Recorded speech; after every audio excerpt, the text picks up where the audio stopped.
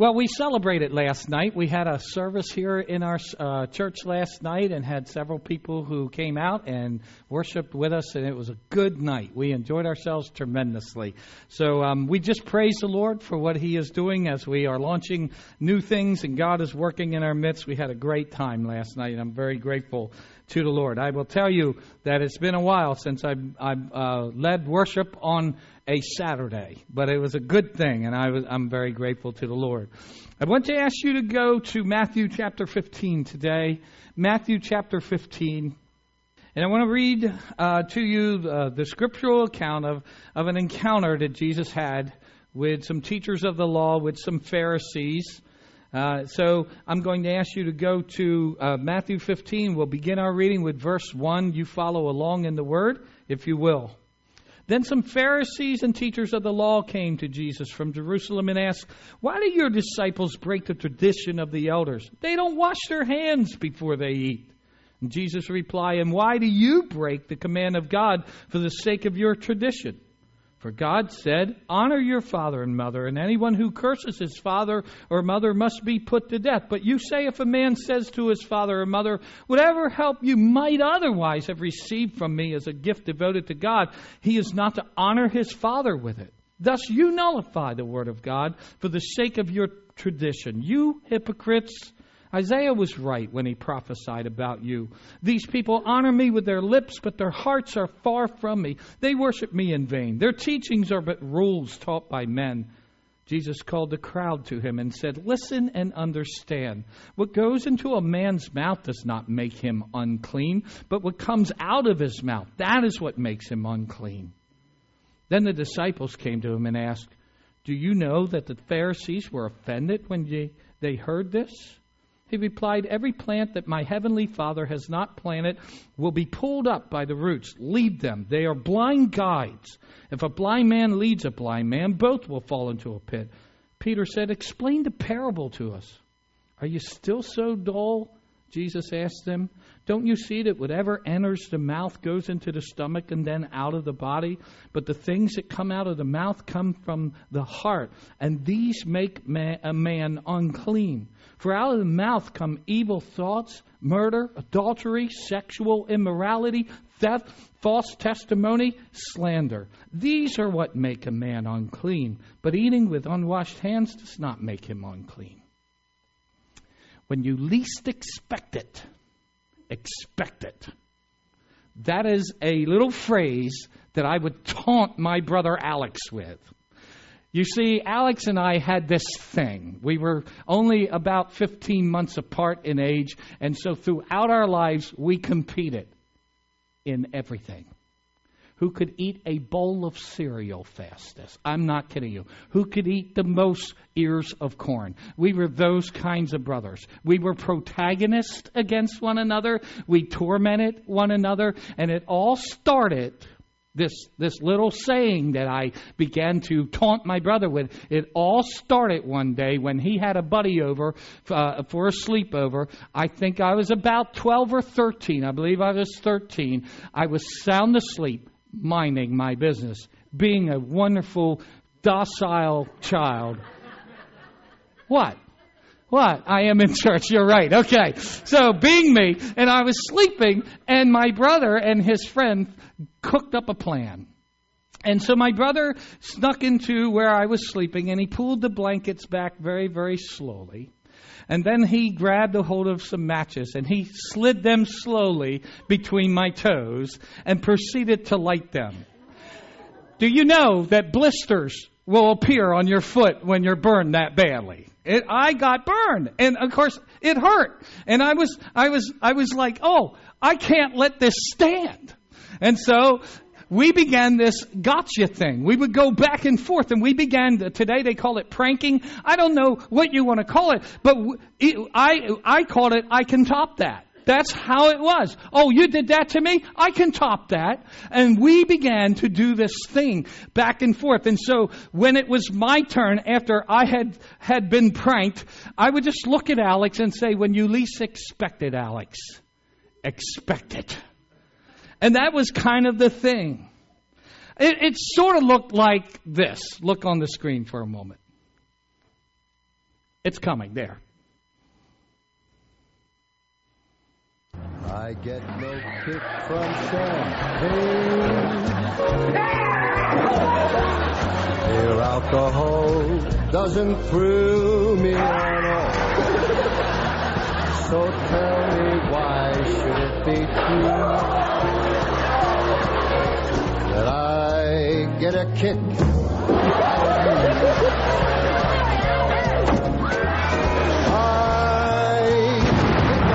In a plane,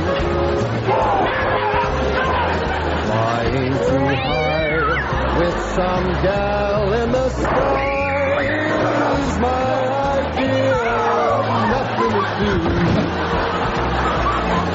That I get a kick, you give me a boot, I get a kick out of you.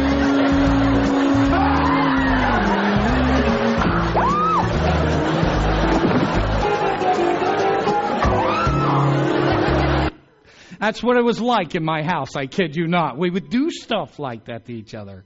Let me paint another picture for you, and this is one that will remain for this series. I would like for you to go back to when you have watched the documentaries on TV that I have watched.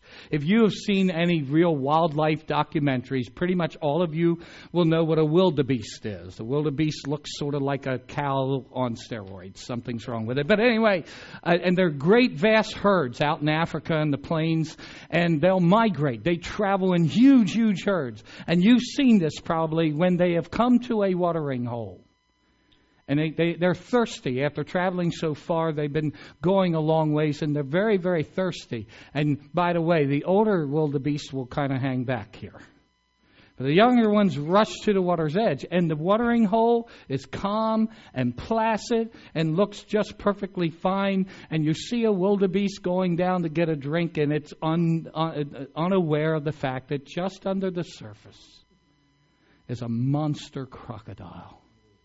And you've seen this, and my wife hates this, and I'll talk about that later.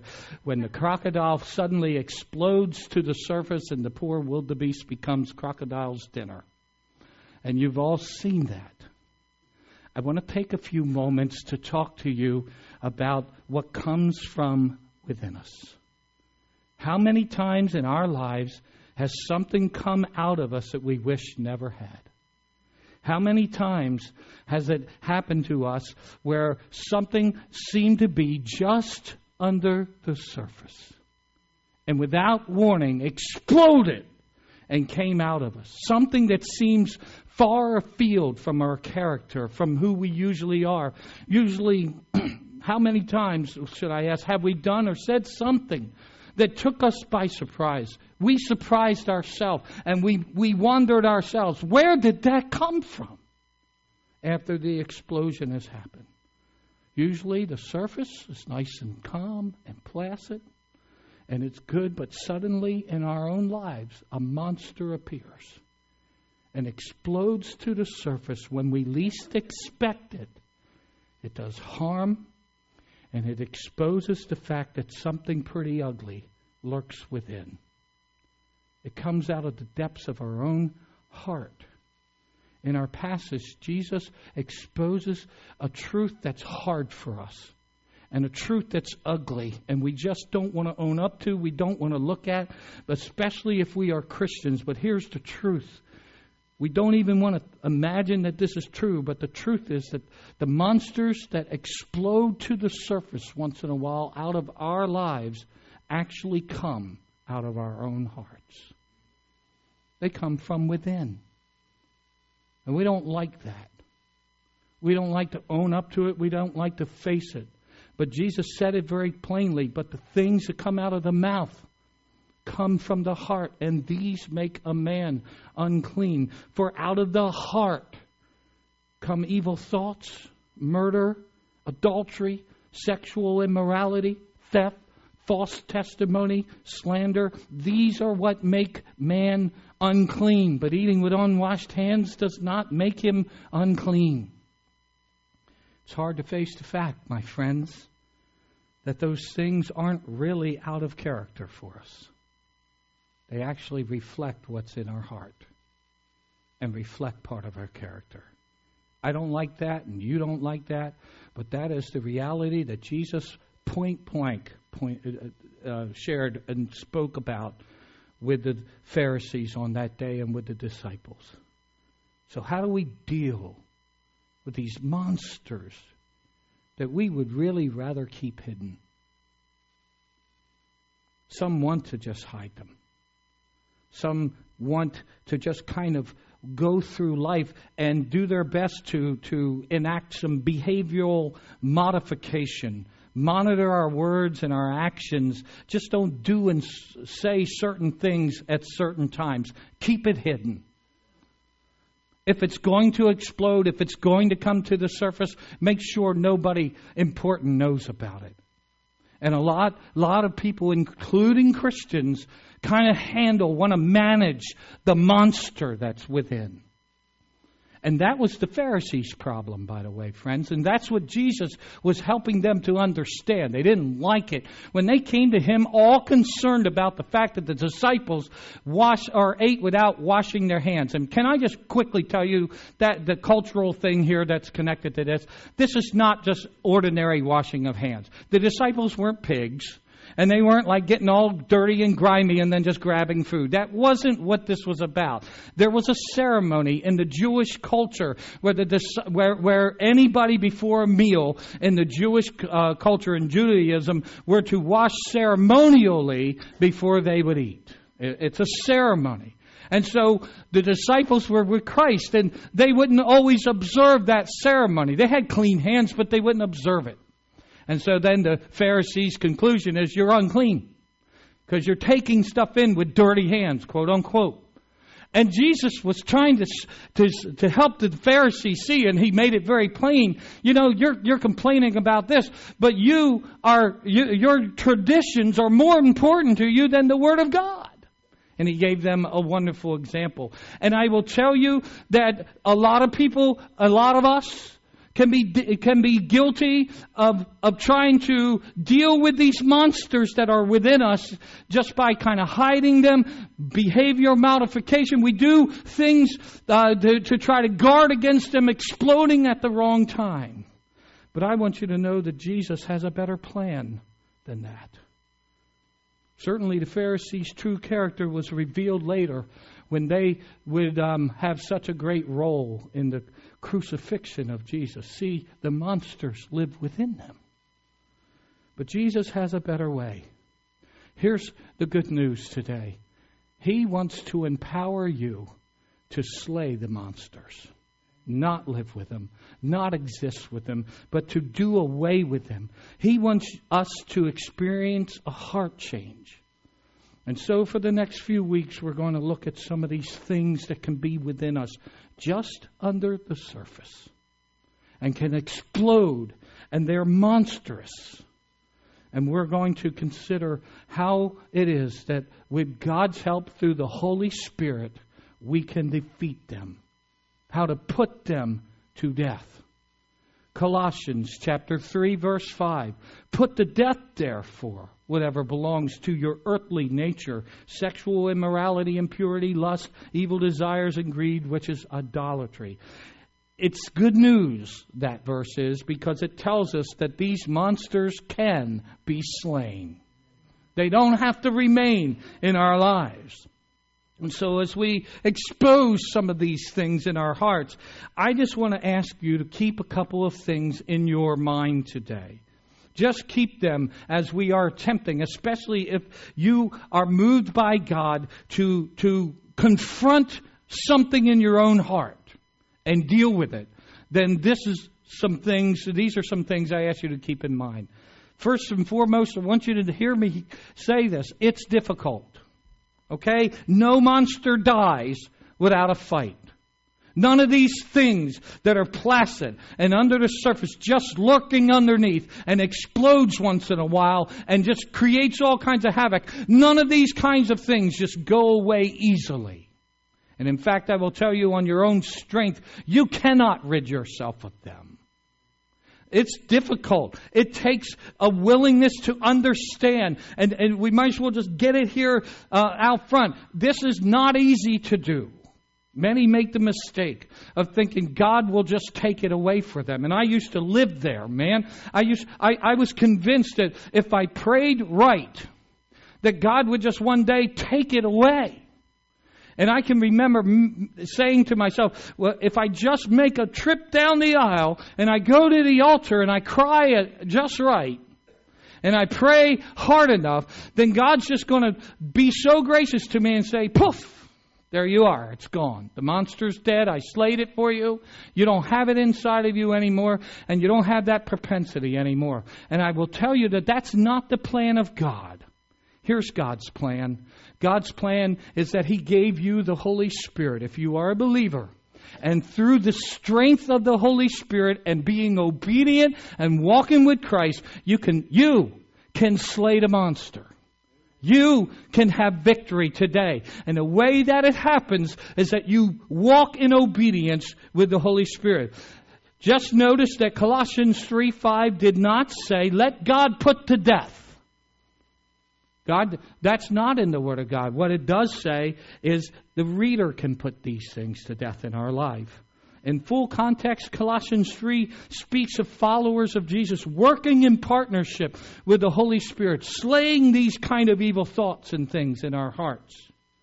Remember that Jesus told us and taught us that the Holy Spirit is our counselor, He is our comforter, He is our teacher, and He is our strength. But Christian, I need to say this to you again. Monsters don't die easily. So get it in your heart that if there is something that is inside of you that you hate and don't want to be there, that if you want it conquered, it can be conquered, but it's not just a simple prayer most of the time. Most of the time, there's something more to it. It's God's plan to enable you, enable me, to be able to conquer these monsters that live within us, to make us, what He says, more than overcomers. So it's all there. God provides everything you need to conquer these things. But to overcome anything requires commitment. It requires effort. So please prepare to fight.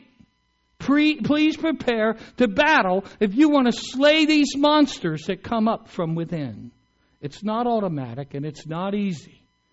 One monster that we'll be looking at in a week to come here is anger. And if you are a Christian who has the tendency to get angry quickly and to rage and easily get offended, then I don't have to tell you how hard it is to slay that beast. And I don't have to tell you how difficult it is to live with. You know who you are if you are dealing with uncontrolled anger in your life. And I don't have to tell you what a burden it is to walk in this world, walk around being angry and feeling offended. I don't have to tell you how hard it is to fight your own tongue, your own thoughts, and your own fist from flying. You already know to slay the beast of uncontrolled anger is not automatic and it's not easy. Second thing that I want to ask you to keep in mind about slaying these things in our lives, it is a commitment. You can't just half-heartedly go into this thing. Again, in the next few weeks, we will again and again be challenged to commit to the battle against the evil things that can just be right under the surface of our hearts. Forgive me for those of you who were in our Sunday school class during the time that I taught out of the book of James, because I'm about to tell a story that you have heard. But it's the best illustration out of my own personal life of how these things can be defeated, how the monsters can be defeated, and it's the process that God took me through. I was into my first real full-time vocational ministry work. I was working with a youth group, and I was a youth pastor full-time, and God was blessing the ministry. Good things were happening. There lots of kids got saved, and the youth group was growing exponentially. God was working. And I remember one day as I was preaching to the kids on a Wednesday night, I think it was. It could have been Friday on our outreach day. But as I was preaching to the teenagers, I remember one day as I was telling a story where something came out of me that had been inside of me and I had not given any attention to it. I had a lying tongue. It didn't even register on my radar for a long time, because the way it would come out is I'd be telling a story about something, and the fish that was this long somehow ended up that long. And I just had this thing, and people called it, well, that's only embellishing. And label it anything, any way you want to, it's a lie.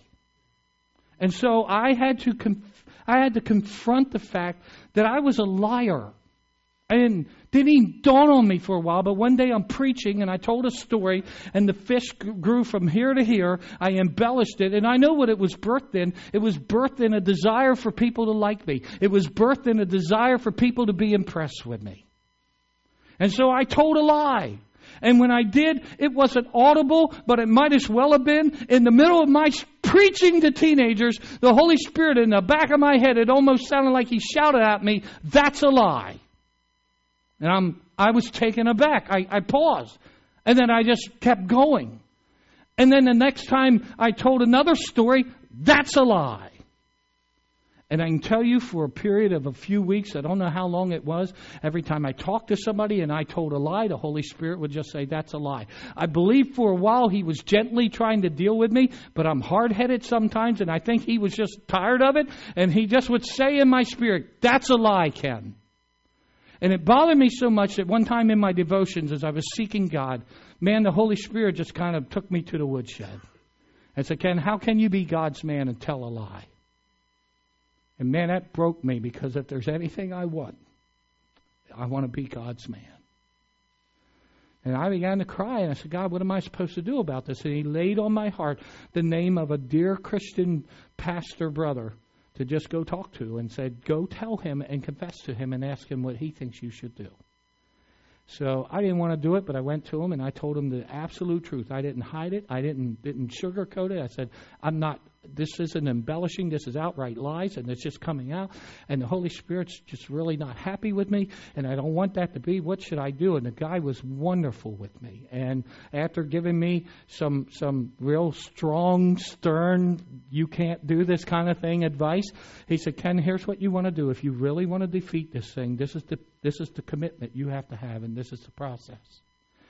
He said, "Next time you're talking, no matter who you're talking to, and the Holy Spirit says that's a lie, stop, apologize, say, 'I just said something that wasn't true. I lied, and really the fish is this big.' Fix it. In front of anybody you're talking to, if it's whoever, when you lie, stop, confess it, and then fix it." And I said, "Okay, I don't want to be a liar."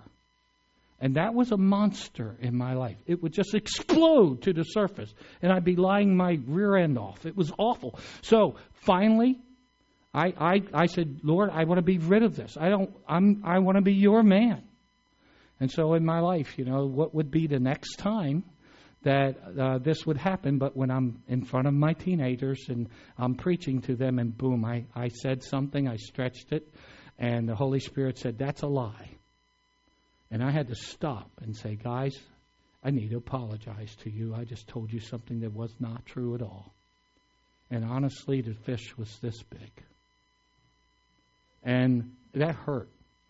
It was embarrassing to me, and it was painful, but I wanted to not be a liar. And I prayed about it. I asked God's forgiveness.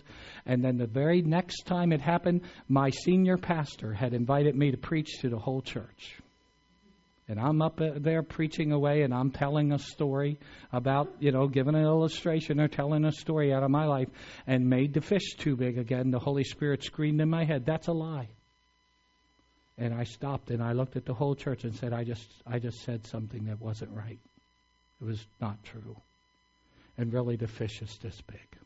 And I'm so sorry. Let me tell you, after you've had to do that a few times, you stop lying. The pain wasn't worth it. And I just had to get over the fact that people might not be as impressed with the fact that the fish was only this big instead of this big. I just had to get over it. But I can tell you something, folks. It was a commitment. It was difficult. But I thank God that the Holy Spirit brought me through that, because I don't have a lying tongue anymore. That monster has been slain.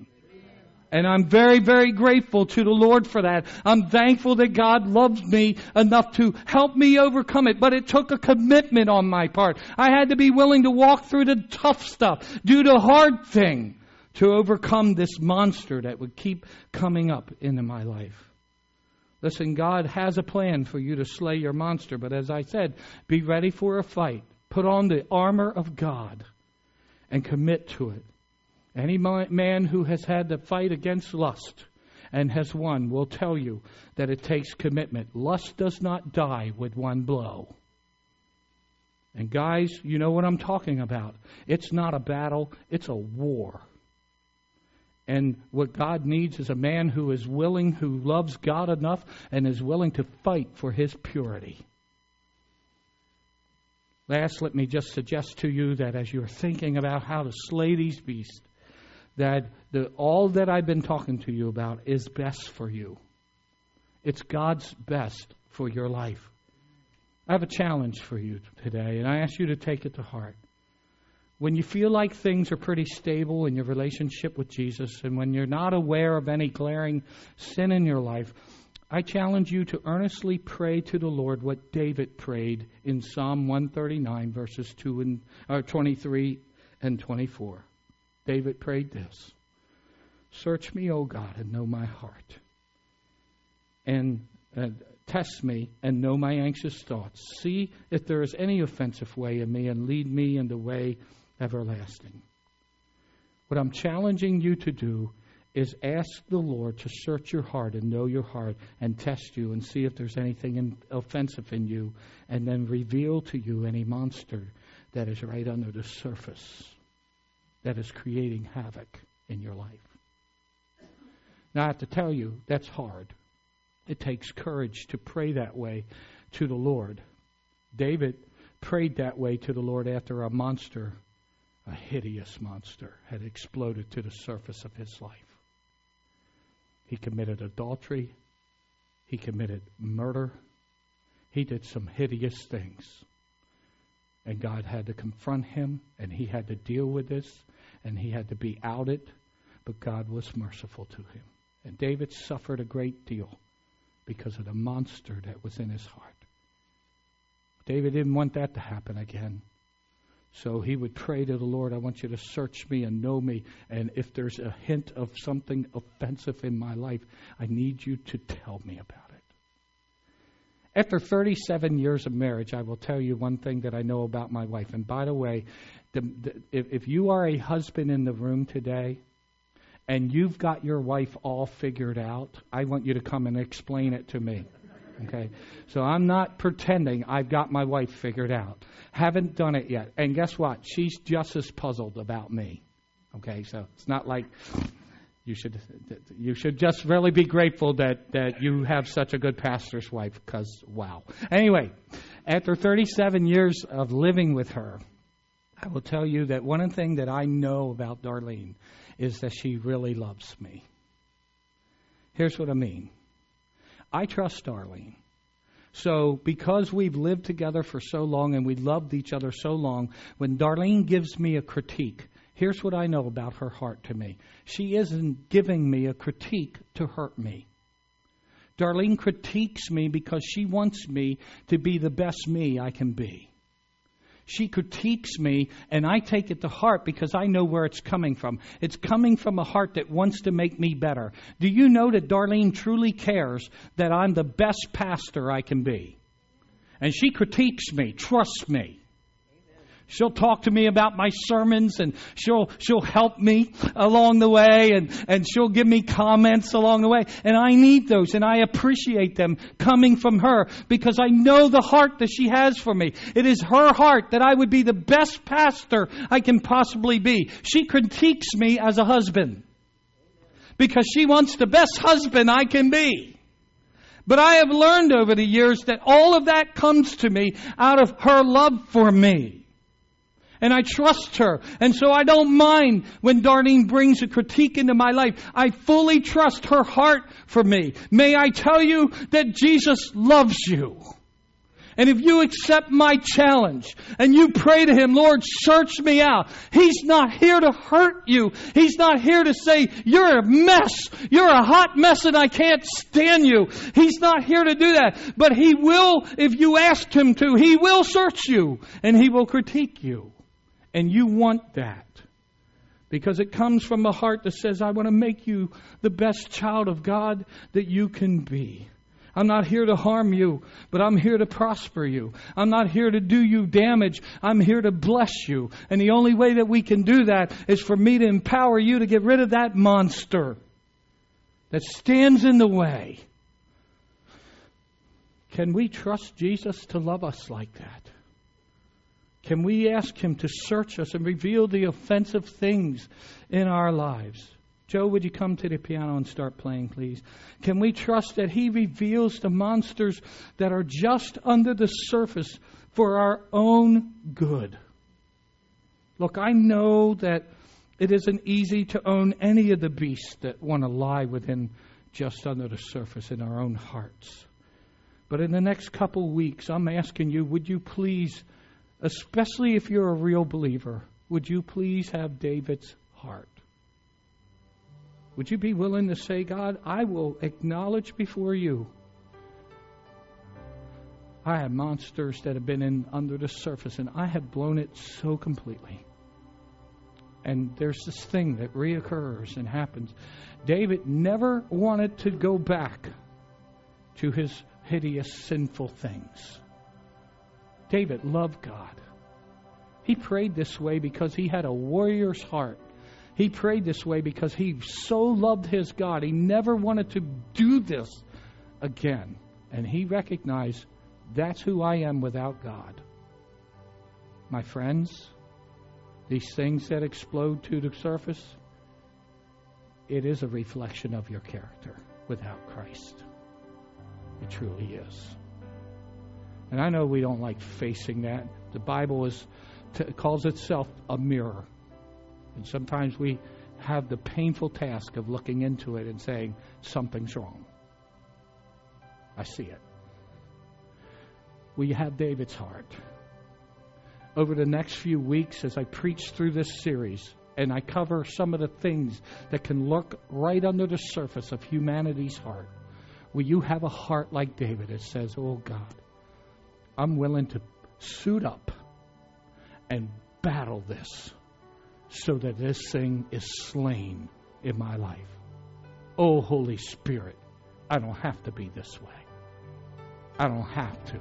I'm not a prisoner. I'm not a slave. The devil can't make me. I can be victorious, and this monster can go. I want you to know that's biblical truth today.